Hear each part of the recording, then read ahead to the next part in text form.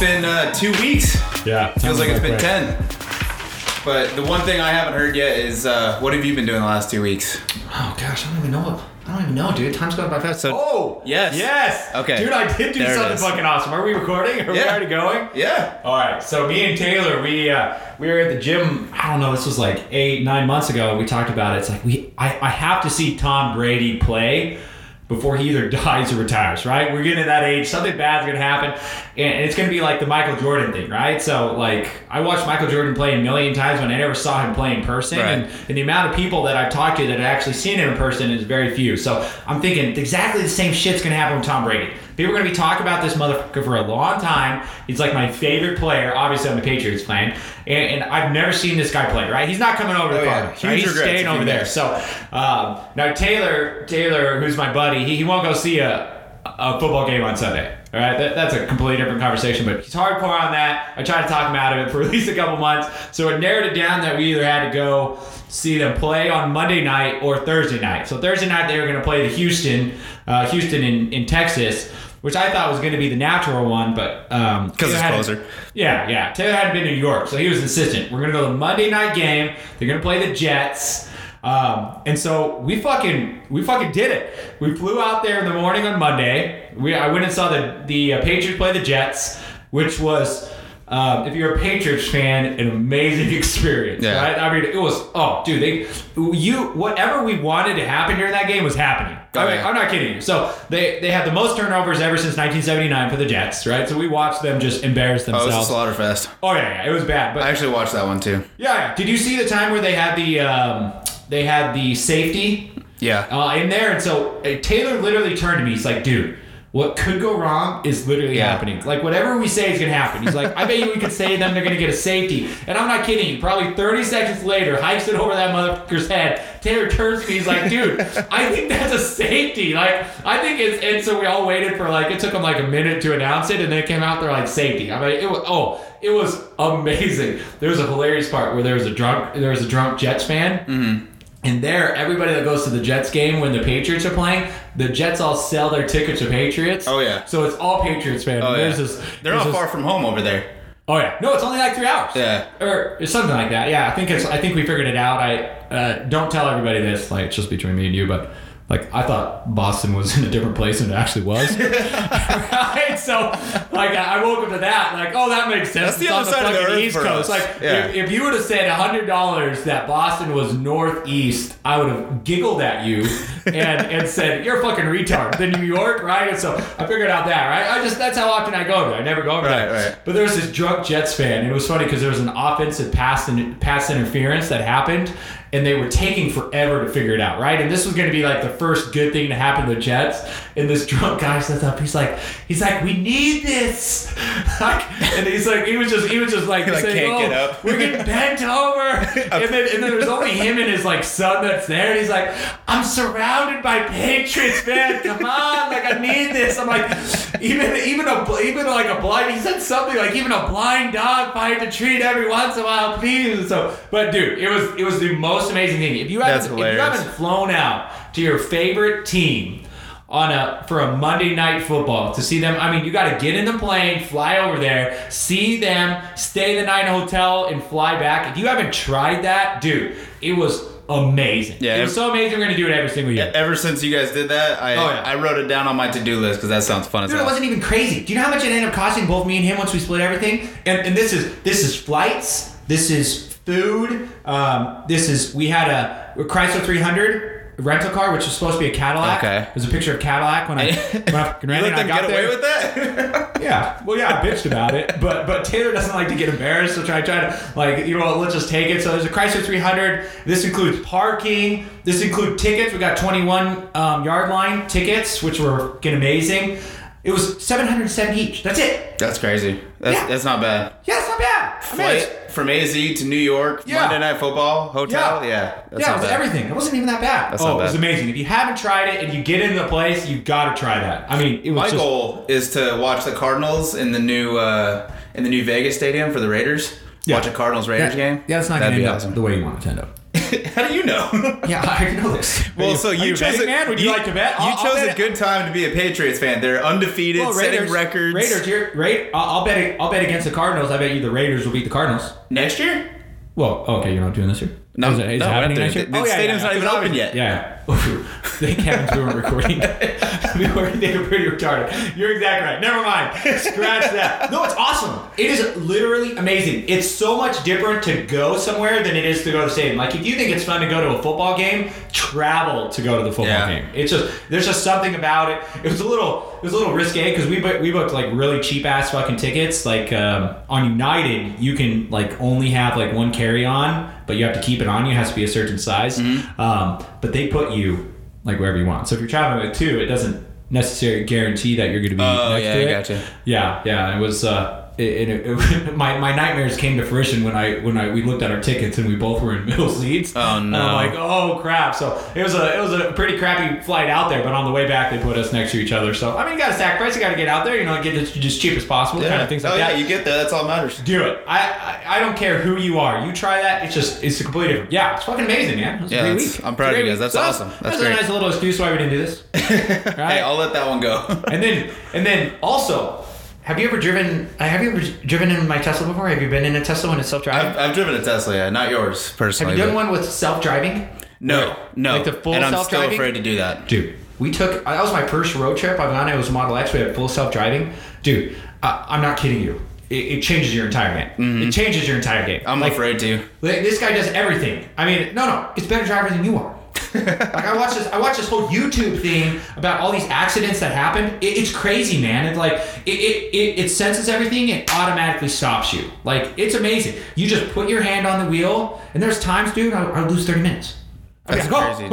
Where am I? I'm not kidding you. Like, I'm there, but I would lose 30 minutes. I'm like, I don't know what happened. I can't tell you about it because it stops and starts. It lane changes for you. Mm-hmm. It gets off on your turn. Like, it'll move you. Does it only drive on the freeway, or does it like actually take you home too? Well, like off the freeway? It could take you home, but the problem is that it doesn't send stoplights and stop signs yet. Oh, got it. But that update's supposed to happen by the end of the year. And after that, dude, full autonomous. If you haven't tried it, it's fucking amazing. No, I did that for the first time on a road trip. The only thing is you have to stop a couple times to charge. So, I mean, you know, sacrifice. A little bit of sacrifice. Yeah, you win some, you lose some. You can't have it all. So you're not going to get there as quick, but it will drive you. All right? You got the benefits on there. So that's pretty cool. Yeah, so I've been gone for a week, so this is probably my fault. That's awesome, dude. No, but you know what? This one's pretty hardcore, this week. I got to stay at home and watch the Cardinals lose. Yeah, it was bad. But it was a given now. I suppose we're not even going to start. Oh, hey, Taylor came in. It's like, sucks for you, man. Oh, you're going to join us? If you're going to share a mic, you got to go mic. Mike's. I don't share my mic. What's up, man? You want to say something to the crowd? I'll be back. Yeah. You got to say hi. We're right in Podcast listeners, how's it going? Oh, yeah, there it is. Now you're famous. Maybe next week we'll set your own mic up, and then you can actually Taylor comes in his office and realizes that we took his office. No, but it's we got actually some pretty good material. Before I go into my story, and then you have something you want to talk about. So no, yeah, I had a request. We actually had a request. We had a couple people reach out and actually ask for our opinions on some stuff. So I thought that was cool. But it's mainly about sales. Sales, and it's pretty good. And I think a lot of times people struggle with sales because, at least for me, there's so many like techniques and there's the master of sales, and I actually think that there's a lot of things that don't work, especially in this new day and age. And one of the main reasons I think that is because I think people are a lot more educated than they used to be. Like, we have unlimited education at our fingertips now. Anyone can go online and look up somebody or look you up or look up your company or ask their friends, or they have access to everything, which I think makes things differently when it comes to selling. And little back story from me is one of my first jobs. I actually used to work at LA Fitness. It was one of the first jobs I ever had. Mm-hmm. And I started as just a guy working there, kind of doing maintenance, walking around, just greeting everybody, being a greeter kind of thing. And then very quickly jumped into personal training. And I wasn't actually just working people out. I was actually in charge of like selling it, for all the other established personal trainers that were in there.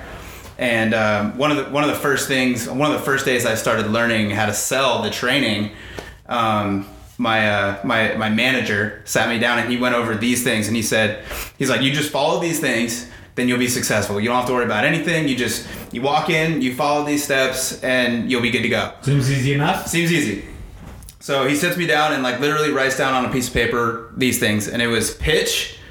You sell to anyone with a pulse. So any warm body that's in there, you sell to them. That's your mindset. Persuade. So it doesn't matter what they think, doesn't matter what you think. Your objective is to sell them this. You persuade them no matter what. You smooth talk them. So if they're beating around the bush, or if you're not getting the results you want, you smooth talk them. It doesn't matter what. And to me, like, that's kind of dishonest in a sense. And then you beg, and then you guilt, and then you leave the rest unclear. You just you had an explanation for everything else besides beg. No, okay, well, right? You kind of glazed over.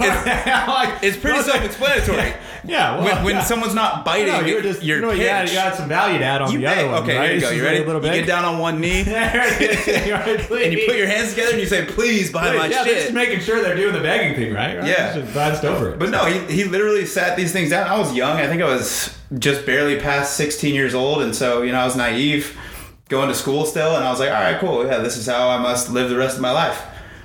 So I did that. I did that for a little while, and never had any success.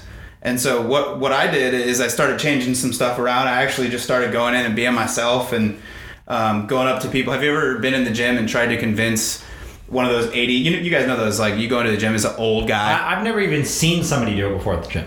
Okay, well, like when you told me this is the first time I've even heard of it. No, this is real. People do this. Maybe not in your gyms, but the big gyms, LA and Mountainside and what do you mean? Gold's Gym. What do you mean our gym? You guys go to like one of those little private gyms, don't you? What's that supposed to mean? Which there's nothing wrong with that, actually. You hear that? I prefer those gyms. What do you think about that, Taylor? We go to EOS Fitness. Yeah, Oh, dude. yeah. What Okay, the heck? there you go. That's a big what do you one. mean not an our gym? They actually bought out Gold's, I'm pretty sure. Yeah, they did. Yeah, they are in an old We Gold. used to go to LA Fitness. Yeah. Yeah. Yeah, so that people do that. You're gonna shoot. Well, so the difference is people don't do it to you guys probably because they're just, they don't But I've think never they can. seen somebody do it. You're not approachable, maybe. I don't know. That's gotta be tough. It was That's tough. Not easy to sell. It was hard, and I was just a younger kid going up to these old guys, 80-year-old guys, who the very first thing that they would say is, "I've been doing this for 50 years. I don't need your help." Yeah. And then so I started learning that, I started taking those rejections. It's kind of like door-to-doors, and we were kind of talking about door-to-door sales, and I did that for a little while. Sucks. It's rough. Yeah. But the good thing about door-to-door sales, at least that I think, is that it allows you to get used to hearing the no's and getting those rejections. Absolutely. And being able to overcome it. Absolutely. And then also it helps with the repetition of being able to approach somebody, because I think that's tough for a lot of people, is being able to approach somebody. So I think door-to-door definitely has its benefits, but so what, kind of some of the stuff I started to change, instead of going up to these old guys and just saying, hey, do you want to buy some personal training? And then it was no, I've been doing this way longer than you. Yep. I started just going up to him and say, hey, how you doing? I noticed you're working out like this, and your feet are placed like this, or your arms are placed like this. Why don't you try it like this? Change your rep range, or move your hands, or do something different, and then just make him try it like 10 times, and then have him feel the difference. Oh yeah. And so as soon as I started focusing in on that it changed. It changed the way I was, able to sell, and I was selling to everybody, and it worked out really good. And so that taught me a huge lesson, is that, I say fuck all those old school sales strategies. I think in today's day and age, it doesn't work. I think people, they want you to solve a problem that they have and add value, you know what I mean? To sales. But what if people like the sales strategy? What if they what? Well, people like the sales strategy. I think they definitely do. A little, I'm not downgrading the sales angel strategy. Demon, angel devil kind of thing. All right, so you're looking to your left, Mr. Angel, Mike. All right, you got a different place. Well, hold on. I got more. The demon can come in later. Yeah, okay. Well, demon can come in later. Talk about setting everybody up negatively for my stuff. No. Demon can come in later. Cool. Yeah. But so no. I mean, back on the sales thing. my second job was working at a retail store, and you guys know that. That's kind of where you guys found me. Oh, yeah. You know, and I remember that. And it had its downs and its goods at the same time. And I kind of drank the Kool-Aid when I first got there. And, Everybody drinks the Kool-Aid. oh yeah, but you know, after a few months there, I kind of realized, you know, like this is definitely something I could do. You know, like let's just do it, let's attack it and see what happens. And ended up, you know, climbing the ladder there or whatever. But I think one of the biggest, most valuable lessons I learned from retail and working there was the fact that, you know, what the customer wants is what the customer gets. Yeah. You know, and I think that helps me today in doing what we do. But, you know, when it comes down to walking in and, you know, approaching and getting over that first initial approach, I think the biggest thing that a lot of people forget about when they're trying to sell something is, like we talked about last week or 2 weeks ago, was intent. Yeah. And I think having the right intent when you go in to sell to a homeowner or one of your clients or, you know, whatever it might be, has to be 100% belief in what you're trying to sell. Absolutely. And Absolutely. so a lot of people will go in and they'll, you know, not only are they awkward as shit because they don't know how to sell and they're going over all these weird pitch and sales techniques, but their intent is to just go in and be like, I just want to make money. Yep. You know, I want this dollar, I want this paycheck, just sign on this line right here. And I don't think that works. You know, I think you have to be fully intent and believe like what you sell. Well, also when you're you have to buy your own product. Like, people make this mistake all the fucking time. Like, you think you're going to be able to sell something that you say, oh, I believe in the product, but you're not participating in the product. I mean, tie one of your hands behind your back. Well, that's just right? leaving a little bit of non-belief left on the table. I would say at least 80% of people that are having a hard time in sales are simply just not using their own product. They might say, oh, well, it's not designed for me. I sell to older people. Or you know what, I don't have a, like, you know what, people that sell solar that don't have solar, right? People that, you know what, go in there and they say, well, you should buy from this store, but don't buy the store. I used to be a bank manager, and there were people that wouldn't bank with the bank that they were opening checking accounts at. And I'm just like, and they were never the top performers. I mean, they were never top performers. I can pick them up. Oh, I don't like the bank where I work. It's like, what the fuck? I'm like, what book did you read that in? Like, I'm not gonna make it book, right? Is that like is this hospice care, right? So if you actually believe in it, you're gonna use the product. And I get this all the time where people are like, well, I don't want it, or it's more expensive, or I don't have any use for it. It's like, I'm like, how fucking dumb are you where you think that, oh, you have to pay $10 a month for something that you're selling and you're trying to support your entire family and you're not using the product because it costs you $10 a month. Yeah. Right? And so it's like, how stupid are you where you realize it's like thousands of dollars you're giving up for the 10. So like right now, if you're selling something and you don't use it, like, you don't believe in the product. I mean, save yourself. Right, save yourself some serious, like, you know, because people are going to see that, and I can't tell you how many times somebody asks me, do I use the same product? And the answer is always yes. That's the first thing I do. Mm-hmm. Like, if I'm going to sell it, I'm going to fucking use it, because that's going to come up a million times. You're going to get at least one sell from that. You will make more money from using the product than not using the product. Well, yeah. How are you going to sell something if you don't 100% believe in? Dude, you know, Mike. Right now, most of the people listening to this are selling something they don't believe in. Right. That's not it. Well. So also building on that is using it, right? And then so what else do? You got to learn about it. Absolutely. And if you don't know 100% about what it is you're trying to sell, you're not gonna be successful at it. And I think, you know, not only just learning about what it is that you do to sell, but, you know, when you go in and you teach that client or that customer about what it is, and then actually show them proof, like, oh, hey, I use this. Here's what it did for me. Or here's what it did for the other client, or here's what it did for, you know, my family member or whatever, and provide that value, solve the problem, and then you can, you know, have an easier time selling them whatever it is you're trying to sell. Absolutely. Whether it's a product or service. And I think a little bit different of what we do is we're selling a client for, you know, not just a transaction, but like we're selling ourselves for months at a time. Experience, yeah. Selling a service is a little bit different, but I mean, when it comes down to it, when we walk into that house, customer interaction, I think it's very similar to a product. You know, even if we were selling a product as our service, because it's still that one-on-one communication. You still have to add value. You still have to solve their problem, figure out whatever problem they're having, and solve it. Yep. It's, you know, that's the easiest way for me to sell. Absolutely. You know, and then let's see, where did I leave off? So another thing, you know, and I actually learned this from Burton. I wish he would have sat in on this, because he taught me a lot about asking questions. And that's that's one of the easiest ways to get to know somebody, instead of just walking in and starting your pitch right away. Get to know them, you know, say like, how long have you lived here? How long have you been using this product? You know, hey, I love that shirt. Where'd you get it? Tell me about it. And like open up that customer experience, open up their trust. And then, you can go in, and some of the stuff that we've come up with is pretty insane as far as like things to say, checklists, alignment. You have to align your goals with their problem. Absolutely. And then you have to vibe with them, find out what their problem is, and show pictures, evidence, proof, and then a strategy, to kind of move on from there. But there's definitely 2 ways to do it. There it's too. I know you've been waiting. Yeah, dude, I'm over here. I'm like, when's this guy over there with that little white robe gonna stop talking, right? I'm like, so there are, right? So there's gonna be. Oh, we got Taylor's attention. Taylor, you have something to add on this? Well, yeah, I think it'd be easy for the listeners out there that may not find themselves in a sales position, right? They're not door-to-door salesmen or anything like that, to think, oh, well, this podcast doesn't apply to me. I'm not in sales. I don't want to be in sales. I don't want to be a salesman or anything like that. But that's probably the worst attitude you can have, right?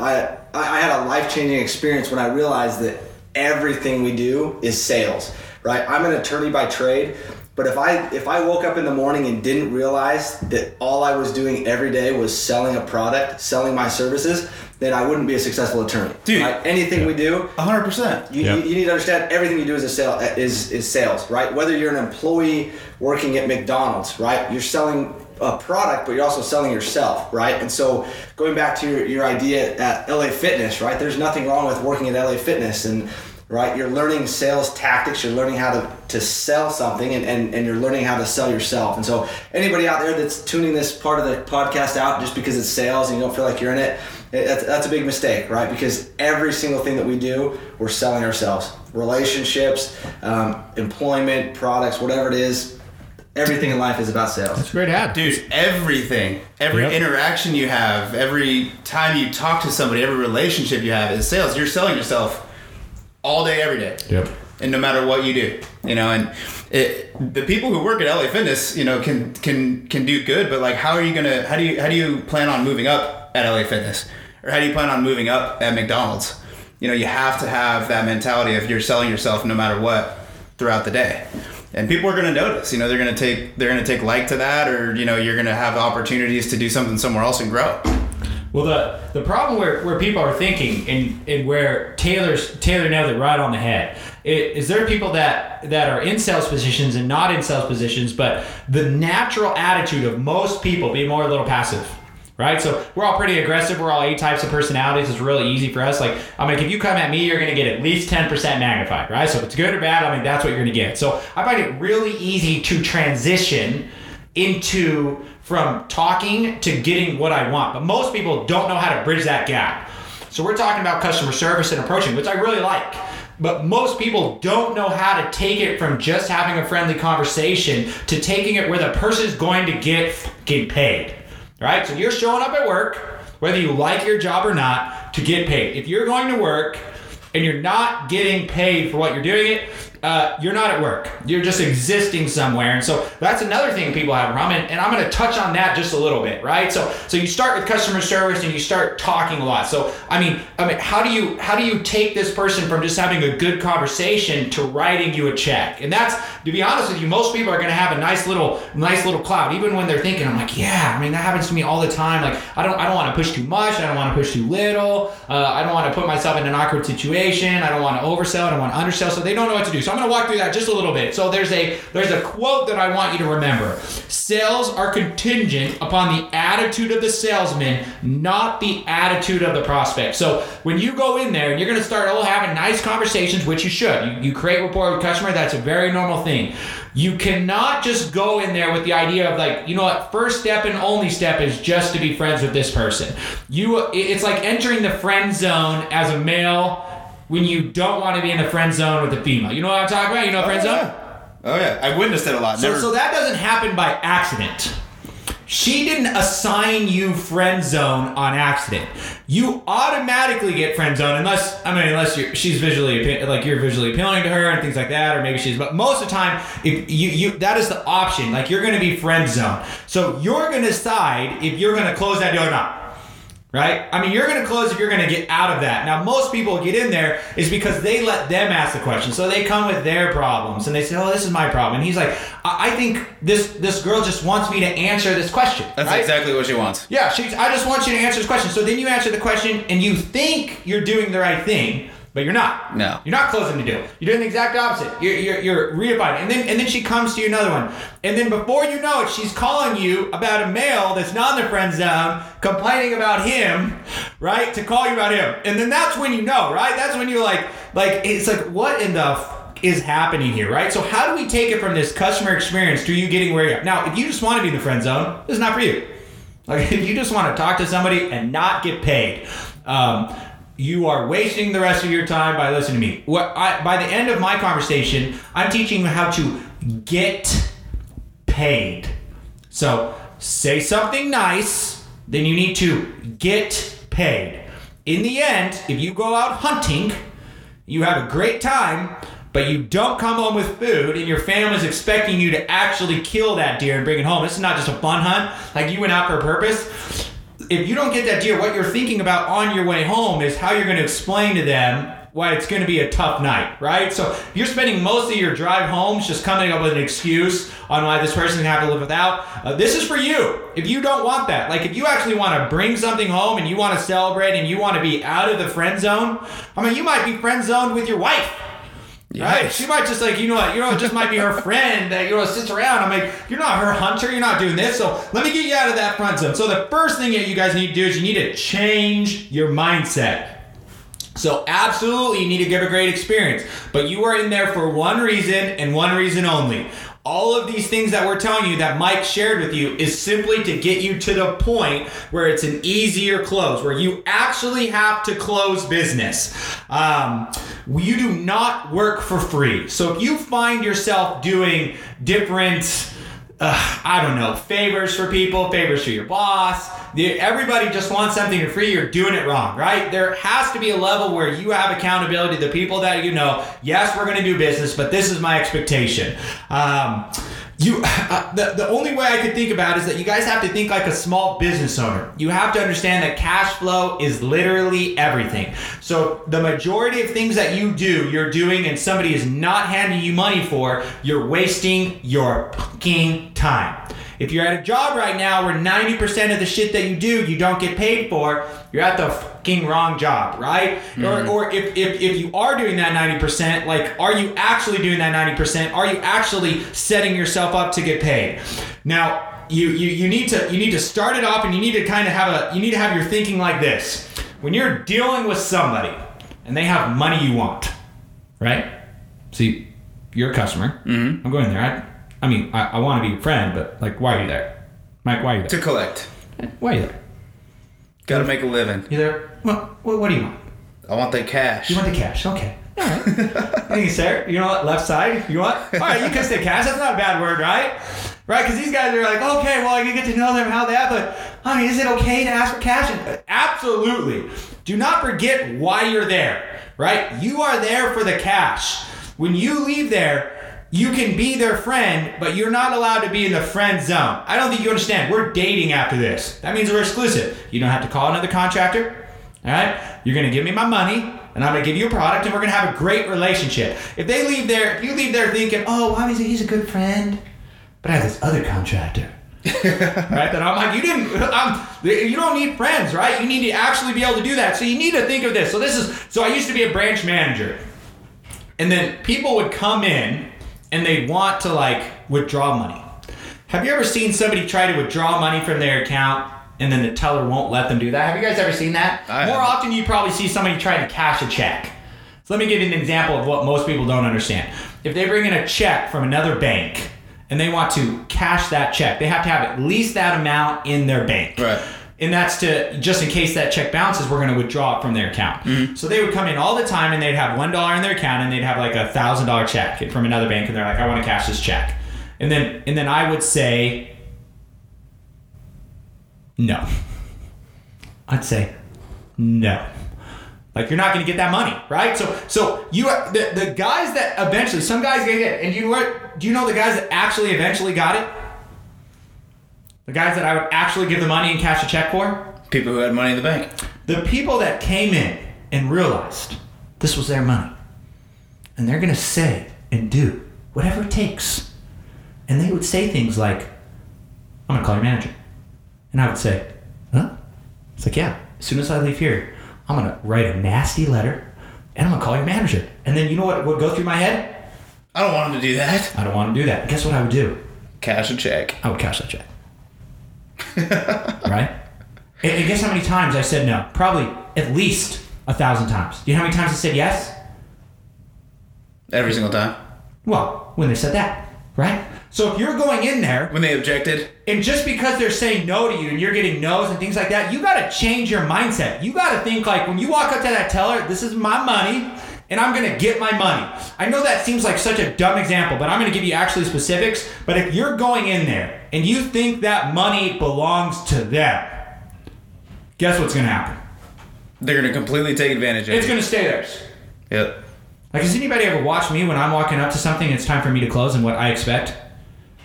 Has anybody ever... Have you seen me I don't think I have. when I tell somebody what to do and they don't do it? Have you ever seen my face? I'm genuinely shocked. I said, did I stutter? Like, I'm genuinely shocked, right? Like, I don't think you understand. Like, I took time out of my busy day to come get your money. So you're going to hand me your money, right? And we're going to do business, right? You don't need these other people. All right, you can have tons of friends. You know what? They're your friends. But me and you are here to do business. I mean, Taylor, you see this. I'm genuinely shocked. I have to talk about it afterwards. I have to literally talk about it. Can you believe? I said, what the fuck? I'm like, this motherfucker has my money, won't give me my money. It's like this is the, I'm all of a sudden the guy trying to cash a check, and I'm like, this motherfucker won't cash my check, right? And so you have to have that mindset. So when you go in there and you're at the friends, in the end, that's your money. You're going to decide if you're going to get it or not. Dude, I want to touch on that real quick too, and I agree. I think having that mindset of going in and collecting the money is like number one over anything. But I think it's way easier because no one's just going to hand you money. You have to be providing them a service, right? If someone's walking into somebody's house and they're like, I want your money, I need that check right now, like you're not going to get it. You have to. You have to provide service. Like you have to solve their problem. I have a formula. Oh, have we not got there yet? No, I haven't got there. Oh, okay. Yeah, just trying to take my audience. Nope, let's hear it. You got your side. Then you I didn't said, want to hey, read listen, forward. You would have yelled at me if I would have read forward. No, yeah. Don't read my shit. You got your own crap, right? I'll tell you how to do it. So you're talking to the customer. You're just shooting shit. How are you going to get them from the customer service side, which everybody kind of comes natural. You go in there, you want to talk about how do you get them from the customer service side to the sales side? There's actually a word for it. Taylor, do you know this word? Transition. Very well. Gosh, man, this guy's solid. It's almost like he's like a real attorney or something. All right, so transition statement changed my life. What differentiated me when I was younger from the salesman, when I was back in the sales day where they put us in there. So what I started at the bank was a personal banker. It was really heavy in sales when we were at Chase. Most of the money that you could get came from commissions. They were just heavy set, and there was an unlimited amount that you can do. So and I was at the branches. I was either competing about 3 or 4 to up to 7 in the same branch for the same exact customers, right? So it was pretty solid. And so I had to figure out really quick how I could take this customer that was coming in to do a deposit at the teller line, or coming in to change something on their account, or coming in to talk about something negative. How was I going to take them from that situation to a sale? Or even if I was sitting with them, how do we go? Because we'd start, you start having a conversation, hey, what brings you in, kind of things like that. But how do you take them? And it's a transition statement. And I promise you 99% of the people that are listening to this, that are suffering with sales, are doing the transition statement incorrectly. They're not doing one, or they're fucking it up. And if you don't do it really well, like if you don't get out of that friend zone, you're going to be their friend. Now, what they're going to do is they're going to be your friend, then they're going to come to my desk, and we're going to do business. So what you're talking about, so kind of where this step is to just kind of bring everything together. So we've talked to them, we've added value, we've shown them the different things. Correct. Now it's time to collect the check. Well, you can do this whenever you want. The more successful salesmen will go off kind of what you're looking for. Find some sort of a personal connection, talk to them, right? The more that one's kind of a little iffy, because if you do it too much, it's hard to get out of that, right? If you get too in depth, you could spend your whole entire 30 minutes you might have with the customer just shooting shit. Then all of a sudden you need another 10 minutes to close, but you only have 20, right? So that you got to be conscious of that. You got to get yourself out of that. So a transition statement is exactly how you get out of it. And And that's how I did it with every single person that came in. You're right. You acknowledge them and you say, hey, listen, Mr. and Mrs. Customer, you know what? I see that you came in to do this. And there's a couple things that you need to say with them. You need to say, this is what we're doing right now. This is what we're going to do. This is what it's going to look like. And here's where we're going to end up. So when it looks like, and you're taking them in, when they would come as bankers, hey, I know you were coming in to do a teller transaction. What's going to happen is we're going to run that teller transaction. While they're running that teller transaction, I'm going to take a look at your account. I'm going to make sure that everything is up to date. I'm going to make sure that you're not paying any unnecessary service fees. And you know what? There might be an opportunity in order to, you know what, make you a little bit of money or help you save a little bit of money. It should only take about 5 minutes. How does that sound? And you know what the customer says every single time? Absolutely. What changed my entire career at Chase is that they would get us together. So I was banker for about a year, and I was young. I think I was like 23 years old or something like that. And they would get us all together, and this trainer would come in. They used to call them wholesalers. And he would come in and he would gather all the bankers together, and what they would do is they would teach us certain things. Well, one day I went to a meeting and it's about transition statements. Now I'm pretty hardcore. I was always up in front, right? I'm a talker. And so he's like, well, I'm going to talk about transition statements. And just like for fun, this guy thought he would like just ask something, oh, does anybody have a transition statement they would like to say? Now, how often does somebody stand up at the training in front of all your peers and say something that they're not comfortable with? I'm going to guess one time. That this person had never seen that. Now, I didn't realize that. I thought everybody had a transition statement, right? But I figured out really quick, like, I got to get these people, like, I don't like to be friend zone. Like, if I don't want to be in the friend zone, I don't want to be in the friend zone. I don't want to close business, right? Yep. We need to take it from there, right? And most people that want to close business, they actually appreciate that. So I had a wonderful transition statement. It's exactly the same one that I shared. I haven't been a banker in fucking 15 years. Mm-hmm. Like, I don't even remember. Dude, I don't even remember. It's because it still works to this day. I said it so many times. that I fucking memorized it. So I stood up, and then I just said it. And you should see it. Everybody just stopped. And he's like, holy shit. It was a better transition statement than he had because he was just teaching the thing. I had said it 40 times every single day for a year. So my transition statement was actually better than his transition statement. It was about 9 months later, I got promoted and I skipped the manager and I went to a trainer position. I was like the one in Arizona that they picked that they were going to do trials. They usually would take managers that had been a manager for 3 to 5 years and they would make them the trainer, like what this guy was doing. There's like the best of the best, the ones that can motivate. But they thought they would take, at that point I was the number one banker in Arizona. They thought they would take the number one star, make them the wholesaler, and then have them train, right? Because they're better than these managers. These managers aren't doing it. So I got promoted. And you know the one thing, you know the person that ended up interviewing me was that wholesaler who got promoted to the manager of wholesalers. And in the end, when I got the position, he literally referenced something like almost a year ago. He's like, I knew I wanted you when you stood up in the middle of the fucking meeting and already had a fucking transition statement. Nobody's got it. It was better than his. It's so stupid. Prove me wrong. The next time you go to do a sales thing, you're talk. Now it's time to do sales. Tell me it's not a fucking awkward thing. Tell me you're just not talking and then you say, oh, hey, by the way, that reminds me. What do you think about doing this? Or, you know what we should do is we should do this. And that bridge is just as dumb as you thinking you're going to jump over a ledge or you're just going to drive off it and there's going to be a magical wind that's going to lift you up and then take you over the other side. You have to build that bridge. So the transition statement is simply a bridge from talking to these customers when they're thinking about something else to have them thinking about what you want them to think about. Yep. It's called a transition statement. You acknowledge what they're doing. You tell them what you're going to do. You tell them what, like, kind of the value you're about to add. And then you say how long it's going to take, and then you start. And then you transition. And they're going to save every single time, right? And so the first one, do never start selling anything until you've set a transition. If you don't have a transition statement right now, and then you end this, and you're like, listen, I don't need transition statements in life. I promise you, just as you said, you're always, like Taylor was talking about, no matter what you do in life, you're going to need to transition the customer or the person you're talking about from what they're wanting to talk about or what you were talking about into the reason why you're there. And in the end, you're there to close business.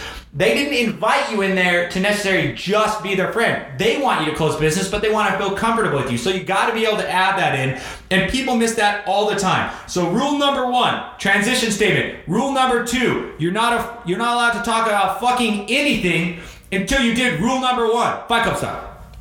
Like, rule number 1, like, don't tell everybody your transition statement. Number 2, refer back to number fucking 1, right? You're not allowed to move on. So if you skip number 1, you get to number 2 and look down and you're like, oh, I'm not allowed to move on. Like, don't skip this step. Then go back to step number 1, right? So I think one thing to add, I think it's also very important to know when to use a transition statement too, because I think you use it too early, you're gonna fuck yourself. Use it too late, you're already fucked as well. No, that's you know what, you can use it whenever you want.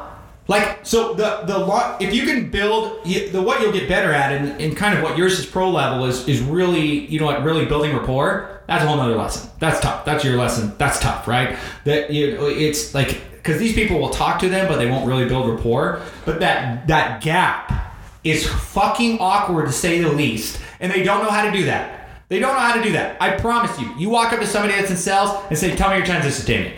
They'll be like, "Huh?" I promise you everything. And then most of the time, it's probably what Taylor says, is they don't think they're actually in sales, or they don't actually think they are selling something, or they don't actually believe that there's a process to do that. So you can technically do it whenever you want, but as you were saying, like, you don't want to do it too late because you don't have time to actually sell, and you don't want to do it too early because you're not actually transitioning from something. But I mean, technically you can do it almost immediately, but if you can build a decent amount of rapport, if you can find like the efficiency zone or that, I mean, you can end up working it out, right? So I mean, technically, if I had to pick between not doing it or doing it too late or doing it too early and not doing one, like transition statement will change your life. It's just like a traffic signal. They are trained. These people you're talking to are trained to do what they're told. They're trained to transition to what you want. You just have to fucking believe that you're allowed to do it and do it. So 15-second transition statement for what you do. If you find it hard to get them to the place where you're talking about the sale and you start having that professional conversation, I promise you're missing a transition statement. So with that said, number 1, number 2 is kind of, you already talked about, you just got to deliver the product. Right, so that's yours. I don't know what you're selling, but I mean, you got to have that pitch. So if there's one thing that I don't spend a lot of time on is the product, because I teach more of it doesn't matter what industry I am, I'm able to take the same exact sales tactics, apply it to a product, and it works every single time. Yeah. So you got to know your product. You have to have that. If you have any questions, find somebody that's in your field. I'm not going to be able to answer that. And then third, this is very important. It's time to get paid. It's time to get paid. Do not wait for the right opportunity. You have to create it. I see it all the time, and people make this mistake where they think the customers don't want to pay them, or they think about asking to get paid or asking to close the business is actually going to create an off-putting experience. But that's only if you think it's an off-putting experience. You have to understand that they are there to exchange money. What they're trying to do is to decide if they're going to exchange it with you. So if you don't talk to them about it, if you don't ask them about it, if you don't get them set up, and if you don't show them why they should go with you, like if you don't believe a sale is going to happen, they are not going to make the sale happen. I can't tell how often someone says, "Oh, I had a great experience," but they didn't close the sale. They didn't talk, "Oh, it didn't seem right." It's always fucking right. Right now, Mike, I'll be honest with you. All right, I'm looking over the other side. You know what? Taylor's in the middle, right? I'm on one side and Mike's on the other. Yep. Mine has more of a reddish tint. Yours has more whitish. I'll be like, "Fucking close the sale." Right? No, dude. I'm like, what do we need to do? What do we need to do? We need to go late before we can close this? I'm like, tell that motherfucker why you're here, right? So it's good. It's good. You have to add on there, but you have to be able to say, you know what? I'm here to do business. And so you have to think, if you don't tell them what you want to do and you close the sale, the natural assumption is not that you're there to do something good. The natural assumption, believe it or not, that they think something's wrong. Like, they don't understand. They're leaving confused. And the last time that they purchased something that they're using, I promise you, was the best sales pitch pitch. So you have to understand, you have to feel comfortable that you're allowed to ask for the business. If they don't spend money with you, they're gonna spend it somewhere else. And people just don't believe that. People think that the money they have for their product is set aside just for that product. They think, oh, don't worry, this person is not gonna spend this on anything else. And I just have to be patient and they're gonna come back to me. That's not how it works. That money is slated for whatever the fuck they want to spend it on. And most people will burn through that shit the first time that they get a good pitch, right? And so that's why hardcore closers, that's why it works. And so you have to think, if I don't try to close a sale, if I don't believe I should get paid, I promise you the person that they're going to give the money to is the person that's ready to get paid, right? Now, what's your spin on that, Mike? Because you have a more nice spin. How do you get them to, how do you create, so you've transitioned, you sold the product, how do you make it urgent that they should buy from you? What's your take on that? Well, because anyone who's ever made a big sale or a sale on anything will tell you that obviously you have to have a transition statement, right? The big thing for me is I think it's important to know when to do it, because I think every customer is different. So when you build enough value, that opportunity is going to present itself, and then you attack. So, like, if we're talking about, like, are you talking about like at the end of a sale? No, try. It's time to get paid, right? You want to say, hey, you're fucking paying me, right? Let's do this, right? Usually, to be honest with you, if I'm providing exactly what I told them, so if what they're expecting is exactly what they got, they pay me. That's what I've noticed. Did you fly here too? Did I fly here? Yeah, do you fly, right? I don't fly. Can you, do you have a money tree in the back, right? I'm so glad everything works out. You know what happens to most fucking people, right? Like, that's a rough go. Like, when it's time to collect money, like, that's a rough, like, mentally they have that. So when it's rough, when it's hard, when it's not, like, let's just say it's not a perfect case scenario, then, if they don't know the expectation that it's time to pay, then you cross that line and you say, okay, I'm going to do this, and you're going to pay this. And, that's when they pay. You want to get my opinion on it? Yes, I want to get your opinion on it. Taylor, you want my opinion? Is this I was trying to read up on your opinion. I can't find it. Which way are you looking? You want to look over here? We got a minute or two. Do you know why these guys don't get paid, Mike? Because they're afraid to? Very well done. Afraid to get paid? How? You visited my site before? What the fuck? All right, steal my material too? All right. What the heck? It's not enough, right? You get the white suit, you put me in the red, right? No, you're exactly right. Well, because they're afraid. They're it's awkward. It's scary. I need to set the situation for you. If you have transitioned this customer and you have pitched your fucking product, now it's time to get paid, and you're scared to close the deal. Like, if you're scared, I need you to put this in perspective. There's no, it's somebody's going to win and somebody's going to lose. So if you're scared to close this with the customer, right? If you're having a hard time, like, I got this sense where, it's awkward. I don't want to do it. I have this. And so, it's easier, I'll give them a little time to think about, have that. You need to think of it like this. That's like, you're more comfortable with driving home, looking your wife in the face, which, by the way, you promise you're going to take care of her, and saying, hey, listen, just want to let you know, I fucked us over today. We're not going to be able to eat. And let me tell you about it. It was really awkward to the customer. I didn't want to say it. So I need you to support me, because it's less awkward for me to tell you that I didn't do what I was supposed to, didn't believe in doing what I was supposed to, than it was to ask them to do what I want them to do. So what I did is, it got awkward, then I got back in my car and I drove home, and it's easier for me to tell you, this is some serious shit. People are listening to this, they're like, oh, no, that's exactly how it is. It's the same thing with people that are on drugs. Let me tell you a story. I'll just tell you a story. It's not all sunshines and rainbows out there. Like, there's some pretty negative world out there, and drugs are extremely addictive. This opioid epidemic is a real thing. So what happens is, these guys get addicted to drugs, but it costs money. Mm-hmm. Have you ever seen somebody addicted to drugs? It costs money, right? This is a real thing. Everybody's got one, right? And so what ends up happening is they start taking these drugs. They can't work. They can't make any money. So eventually, they've got to come up with money.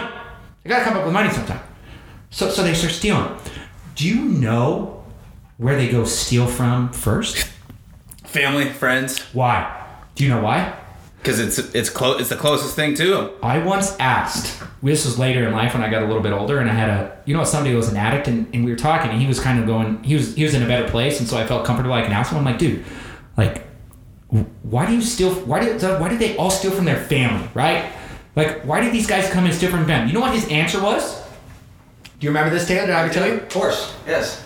This is crazy. They steal from their family because they know they won't turn them in.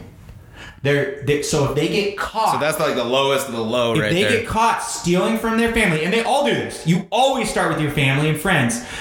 They know that they won't turn them in. And that's where they go first. So you have to steal from everybody you know first, and then you move out the circle. It's exactly the same people that are afraid to close the deal. You know that your family and friends will accept that you didn't do what you were supposed to, and it's more awkward to ask that person to give you the money that they invited you in to take from them. And when I mean take, I mean this is like a transaction. This is a normal thing. Are you mad when you check in a hotel? Like we checked in a hotel for our trip, right? Did I curse out the hotel attendant when she wanted some money? Of course not. No. Why? We're doing a transaction. Because she provided what you expected. We're doing a transaction, right? And actually, it was really inconvenient, right? Because it's a good thing you Taylor's in. Let me tell you. I'm going to just tell you. I'm just going to write this right here. This hotel was off of a freeway.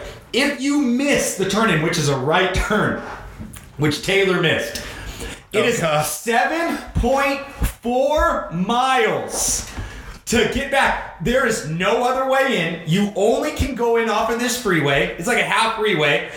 And you have to circle back. It takes you through 2 toll roads, 7.4 miles. You're in a 20-minute trip back if you miss this. Now we put this to the test because we're like, there's zero way we're going 7.4 miles. So I'm not kidding you. We went off this like dirt road with this parking lot. We tried to get into it. It turned out to be airport parking only. And so if I know Taylor wants to say something. You can't defend yourself. You can't defend yourself. No, I want to hear what he has to say. No, he's going to say something. You know he's going to say something. I want to hear it. No. He missed the turn. It was 7.4 miles. What's your opinion, Taylor? I've never seen something like this before. No, it's unbelievable. I mean, it was you missed one turn, and like you said, it's a straight road. But it was merging off of a freeway, crossing 5 lanes of people merging off. And He had the phone right in front of his fucking face. All right, there was a little minivan was giving him a little hardcore. He thought he could just miss the turn and everything would be okay. Right? Don't let him. No, it was a little minivan. All right, it was going a little fast. He didn't want to brake. Right? He thought he could like just U it over. Well, it's a new place. You've never been there before. Yeah. So as you could imagine, by the time we got there, you know what? I was a little peeved.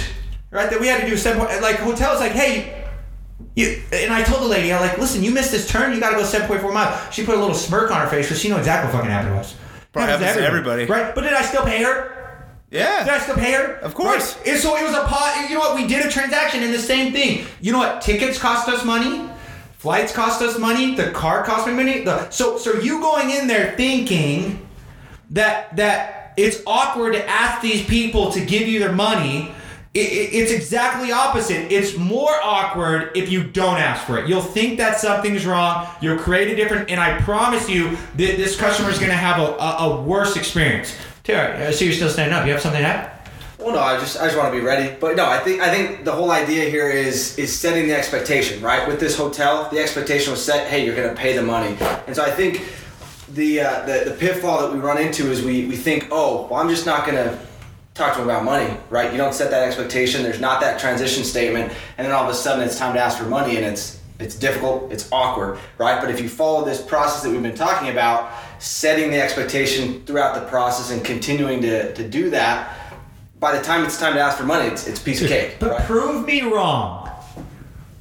Just prove me wrong on this. So if you're listening, this might sting a little. All right, it's Tosh.0. You know, if you're Mormon, this might sting a little bit. So if you're having a hard time with self, this might sting just a little bit, right? It might take it a little personally, right? It's probably needed. If this stings, a viewer or two. It's right? needed. So prove me wrong that it's less awkward to tell the people that have trusted you to take care of them and have included you in your life. Prove me wrong that it's not less awkward to tell them you didn't do it than it was to close the deal and ask the customers for the business. I mean, prove me wrong. Yeah. I promise you that's what it is. I guarantee you, prove me wrong. If you get in there and you don't ask for the sale and you don't want to close it, on your way home, you're probably thinking, oh, well, I have this, but you're probably strangely comfortable with it. You probably have a transition statement. You get in there, it's like, hey, how's your day? Was it good? How's yours? Okay, that's good. Home with the kids, I'll have that. Oh, hey, by the way, I just wanted to talk to you about something real quick.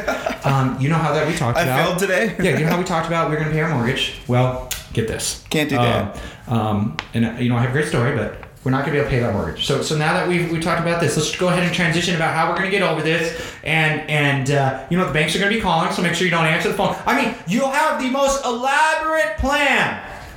Instead of just looking at this customer and saying, Mr. and Mrs. Customer, based on what we talked about, it only makes sense that we do this. So here's what I'm going to need you to do.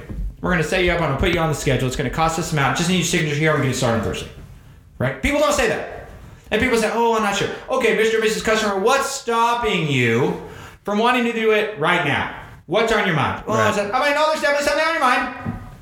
Hi, there's definitely something on your mind. So I'd rather talk about it now than go ahead and tell my wife that I failed. What questions do you have? What did I forget to say? Yeah. What... Yeah, we're a what family company. I got 4 kids. Like, are you worried about it? Are you worried about, I'm not going to deliver what I say? All right, this is the cost. I'm like, come on, let's go ahead and talk about this. Has anybody ever done a timeshare salesman? Like a timeshare salesman? Like sit through one? Yeah. Oh, yeah, of course. Yeah, I mean, come on. You should ask them a few questions, right? Right, when you go in there and have that, hey, Mr. and Mrs. Customer, why are we not purchasing right now? What's stopping us from just doing this deal right now? And so ask a few questions, and it just needs to be more awkward. There's nothing more petrifying than me failing and having to go home and tell my wife. And then now my daughter, by the way, you guys met my daughter? She's hardcore. Like, she'll call you out. Like, I don't even know where she got that. She's learning from you. Yeah, I don't know where she got that. Yeah, you do. But she's hardcore, man. It shocks me, man. And she said, wait, what are you talking about, Dad, that you didn't do this? Right? And I'm more scared to tell my 11-year-old or 10-year-old turning 11 here in like a month. I'm more scared to tell her that I failed than my wife. My wife would be understanding, but she's gonna hold you accountable. No, she'll call me out. She's called me out before. I mean, so I'm petrified of that. So we're going to talk about that, and we're going to make that happen. So you have to remember, challenge me on that. You got to change your mentality. There's a quote: "The pessimist sees difficulty in every opportunity. The optimist sees the opportunity in every difficulty." So you just need to look at it. You're like, hey, I've got this problem that I have in here, right? And so I'm having a hard time asking customers for money or closing this business. It's awkward. So you need to think out what opportunity you have. So I already know the problem. I already know what you can't do. So the opportunity you have is you're to say, okay, I'm in this awkward stage. Just like everything else in life. When it comes time to turn, so you might have not done it the first time, but next time you said, this turn is going to come up. This is going to be an awkward stage. And if I miss this, I'm not going to be able to do this again for 7.4 miles or until the next day. So I've only got this one turn. This is not I can make it up, I can go in there. So you have to say what went wrong in there. You've got to listen. You've got to talk to people that are in that stage, and you've got to develop that one attitude to close that sale or something you can say. Talk to somebody that's doing the business. Listen to these podcasts. How do we talk? Google the information so that when that turn comes up, which you know how to get to that, you actually take a ride. And people just don't do that.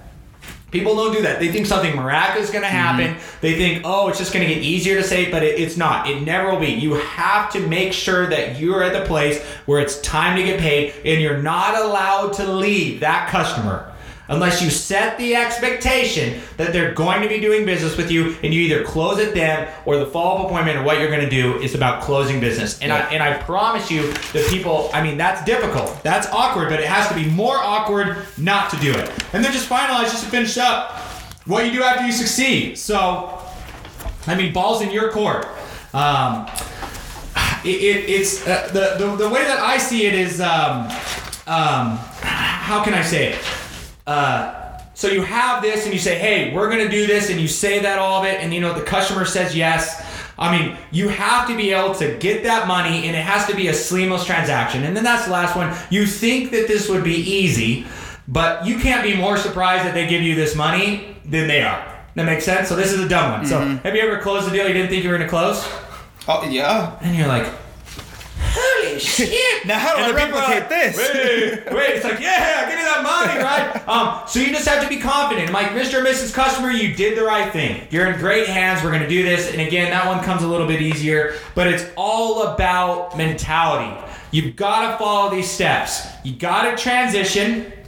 You got to do your product, which again, we're not going to spend a lot of time on that. You guys are going to have to do that individually unless you have some individual questions.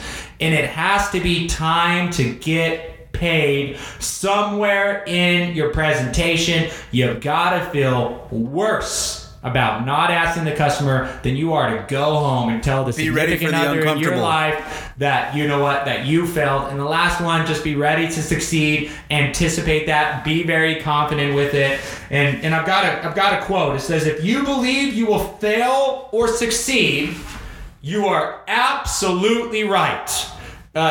Challenge me on this one. Get on there. Build the confidence. We gave you great angel stuff. We gave you great other side stuff. We've got stuff that you can immediately apply. You're going to decide if you can fail or succeed after this podcast, where when you end this, you're like, listen, I don't like this stuff. I don't think I can use it. Probably not going to. You're probably not going to succeed, right? So it's okay. I bet your pitch on why you're not going to do it is fantastic. I'd love to hear it one day, but unfortunately, you're just going to have to share that with people that are close to you, right? So they get to experience that. But if you hang up from this, if you end this, then you're like, holy shit.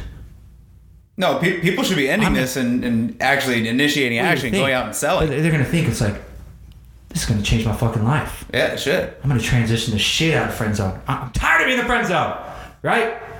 I'm going to know my fucking product. I'm going to get paid, right? And it's not going to happen right off the bat.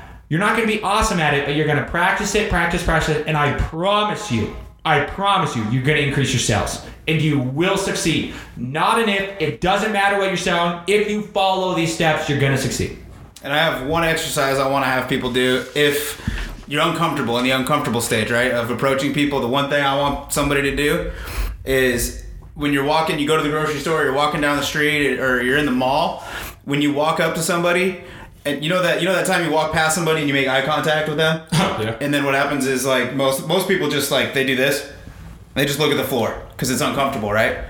So to get over that awkward, go up to those people, continue eye contact, say something. Like, say hello, say what's up, compliment them, tell them you like their shoes, where'd you get them? And then do that with everybody that you make eye contact with, rolling past in the grocery store, and I guarantee you it's going to eliminate the uncomfortability of being awkward, because that's super awkward. So I love it. Try it out. Get better. That's the only way you can do it. With that said, pretty awesome, Taylor. Thanks for joining us. Some great value add, right? I actually have a microphone next week. Okay, great. Yeah, we got a microphone. We just didn't set it up. You're doing it. Thanks for coming, guys. Have a great week. See ya.